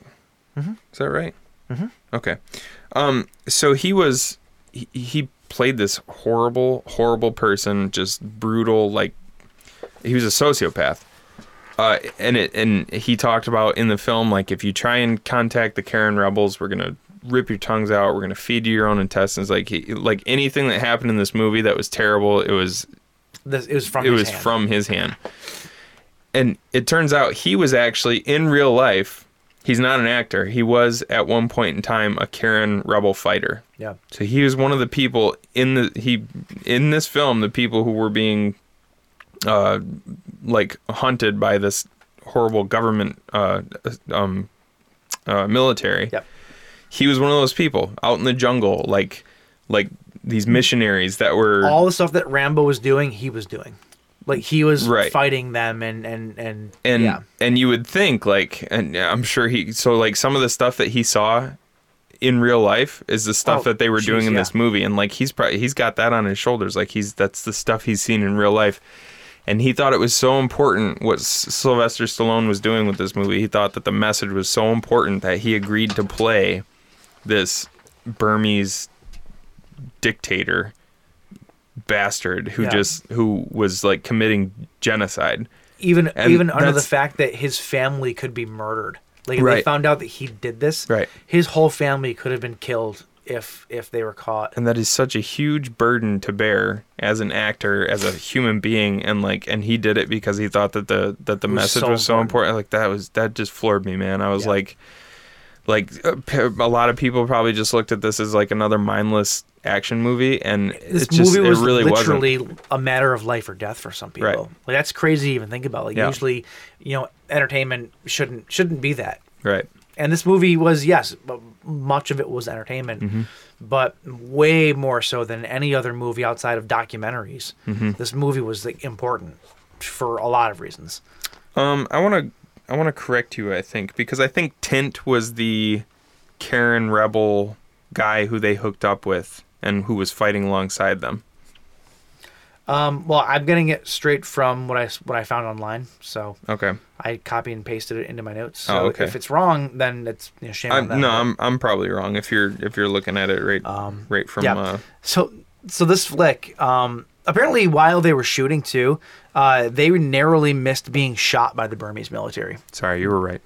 Sorry. Yeah, I know. Okay, anyway, sorry, go ahead. They were narrowly missed by being shot by the Burmese military because they were filming in Thailand right on the border. Yeah. And apparently the Burmese military, they were firing shots over their heads. Didn't take too kindly to this whole thing. Did not. Pretty crazy. Let's see here. This movie averages 2.59 killings a minute. If that gives you an indication as to how much carnage is in this movie, there you go. Well, I mean, there's scenes where you're like 200 people within 10 minutes or whatever. It's like, yeah, it's pretty messed up. And they're probably only counting like the main kills that you see on you think so? Screen. Yeah, probably. But anyway, yeah, that's Rambo. Watch it. It's fantastic. Yeah, it's really good. It's super heavy. It's very sad, but also if you have a squeamish stomach, maybe not the movie for you. Yeah, I'm just being honest with you. Yeah, definitely. But man, it was worth it. I'm glad I finally watched it. Yeah, it's pretty fantastic. Yep. I know Vito will be happy that we did this because he's also a really big fan of that movie, like I am. Right on. But yeah. Cool. Well, that's it for this week then, eh, boys? That's the one. All right. If you would like to find us on social media, you can find us on SoundCloud, Instagram, and Facebook at The Buzzed Kill Podcast. You can also find us on Twitter at The Buzzed Kill PC. You can find us on all 1st, 3rd, 2nd, 3rd, 4th, 5th, and 28th streaming sites, which if you're listening to us now, you found us, so tell a friend. Congratulations. Congratulations, you win not your last 2 hours of your life back. Listener of the year. If you're listening, you're the listener of the year. And as always, if you find us on Tinder, swipe right. Yeah, baby. Or Grindr. If you want to find J-Raj. You can find me on all social media at Ocean Recording, and also check out www.oceanrecordingstudio.com for all your fantastic audio needs. That's it, baby. That's it. All right. So next week we are going to return to the Wheel of Pizza Death. Oh, okay. As far as what next week's show is going to be, we'll have to do that one on the fly again because TBD. Yeah, the Pizza Death is going to be revamped with new stuff. We have a whole list of. So is there things. any way we could actually build one by next week so we don't have to use your stupid phone app? I mean, probably not. I'm just being completely honest with you. Okay. Don't you love that sound? No, I don't. It's awful. It's so awful. All right. Well, we'll see what happens. Ooh, what was that? No, all right. I meant to do that one. Oh, all right. Okay. All right. Cheers, boys. Cheers. Try to have a good night.